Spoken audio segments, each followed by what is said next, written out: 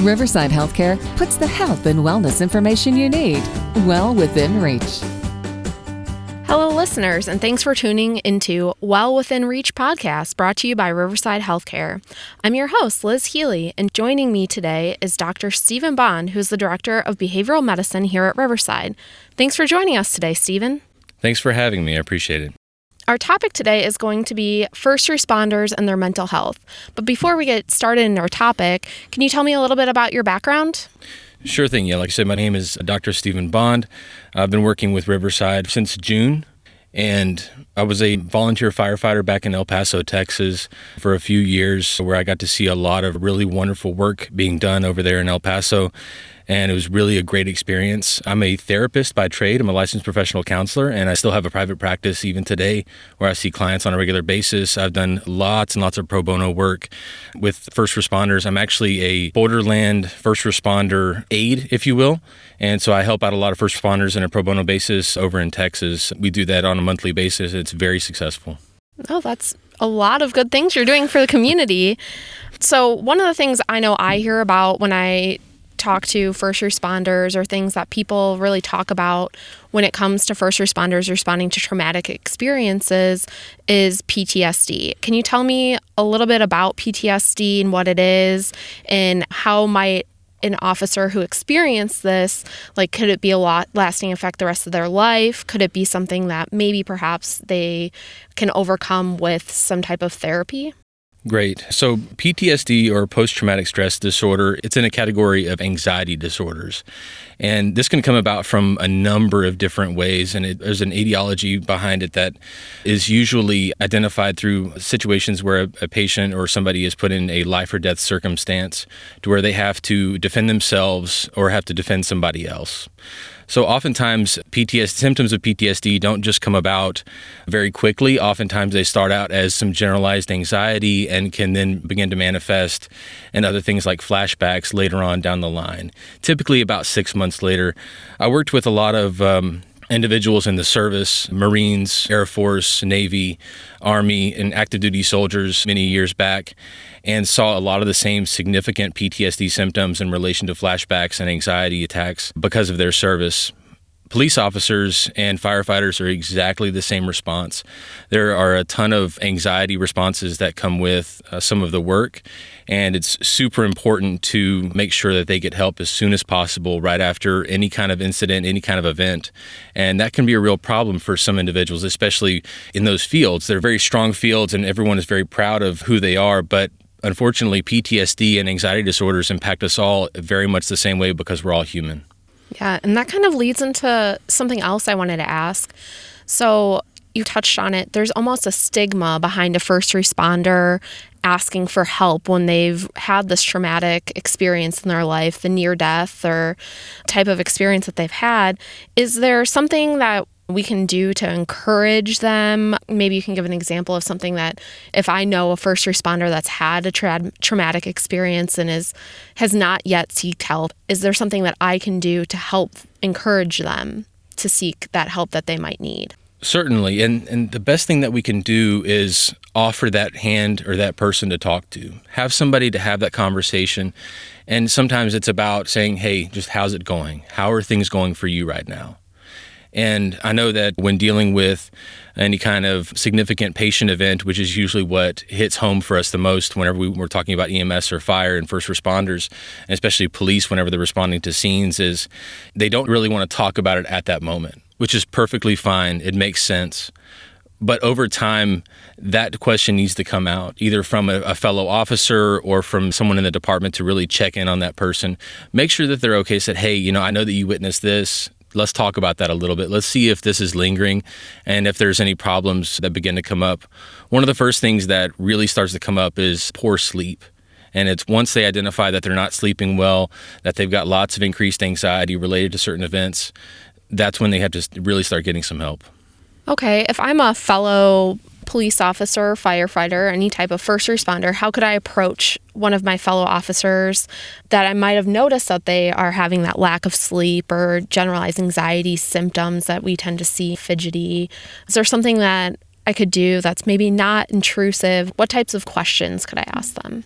One thing that's really interesting about the helping profession is we're so close to each other. Officers have partners, fire department, EMS, they all have the same thing. There's a partner that you typically work with. They get to know the ins and outs of everything that you are, every part of your life. And that is one of the ways that we can best utilize this.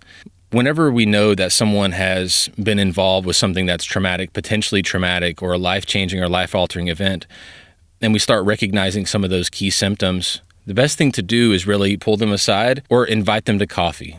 Invite them to breakfast, invite them over for dinner and say, hey, let's just chat about it. Let's talk about it. There was a situation that I wasn't directly involved in, but it was really impactful whenever I got to watch the firefighters talk about it. There was a young infant that had been caught in a fire, and it was very traumatic for everyone involved. Man, these poor guys were just suffering, and it was very clear. And one of the best things that they did was they pulled together and had an entire group just in the ambulance bay. It was phenomenal. And they were able to sit and really talk about how they felt. I mean, there were tears, there was lots of crying, lots of really wonderful emotions brought out. And that's something that we don't see enough of. That's something that we don't really get to see in a situation where we have with police or with firefighters, because it's a very strong, it's a very proud service. And we think that if we're showing any kind of emotion, it's the same as being fearful or being scared of something or being shameful of something. And that's just not the case. Allowing for that emotion to come out is one of the best things in the world to do, because that can start the healing process. To kind of shift this a little bit, there could be a time when an officer might respond to a certain type of call consistently. Perhaps someone that has mental health issues, they're responding to a call at this person's house, a disturbance, something that they see repeatedly. Is there something that that officer could do, or like suggestions that we can maybe see them often that you can say, okay, how can I help you? Are there suggestions you have to flip it, and the officer might not be dealing with the mental health issue, but to someone that they see often? Yeah, absolutely. And that's something that happens to us a lot. Whenever we're just interacting with people, we think that, okay, everyone's going to react the same way that we do to things and be able to discuss open commentary about different things. But whenever we're working with someone that might have a psychiatric disturbance or a mental health disturbance, and they're having to deal with them repeatedly, one of the things that these individuals are looking for is someone to either listen to them or they need something. And that is always the best and first step to do, is to say, how can I help you? In the inpatient psych world, I've been working in inpatient psychiatry for 20 years. I've helped treat a lot of patients. I've helped deal with a lot of situations. And it all comes down to, what can I do for you now? How can I help you? Because sometimes it's not a matter of they need inpatient. It's not a matter of that they need this or they need that. Sometimes all it is I just want someone to listen to me right now. I need someone to know where I hurt, how I hurt, and that'll make me feel better. Okay. That's a really good answer, but what if this person is not willing to accept help? I know there's always that stigma that goes with accepting help for mental health issues, which there are a lot of organizations out there trying to break that stigma, but it's still there right now, very prevalent. So how would you suggest approaching someone that might not voluntarily accept help on the mental health front? So if an officer or somebody was to engage with somebody that just really was obviously suffering from something and they didn't want to get any help, again, that question comes up is, what can I do for you today? What's the most important thing for you today? And really start that conversation with them, because maybe that's part of their norm. Maybe the behaviors that they have is part of what they deal with every single day, and maybe there's nothing wrong specifically for them at that time. Maybe having a good conversation with somebody is the best way to go for them. A lot of really good information here today. I want to thank you for joining us today, Stephen. And is there any additional information that we could give our listeners if they need to reach out for mental health issues? Absolutely. So Riverside Medical Center has a wonderful emergency department there, where we also do have a CID or an intake department within that ER. We're available 24 hours for assessments, and they can contact the emergency department and that intake department to be able to get any information they need about outpatient programming or any services inside the hospital or outside the hospital as well. Perfect. Thank you for tuning in to the Well Within Reach podcast with Director of Behavioral Medicine, Dr. Stephen Bond, and your host, Liz Healy. To learn more about Riverside's Behavioral Medicine Department, visit our homepage at riverside.org or call the Central Intake Department at 844 442 2551.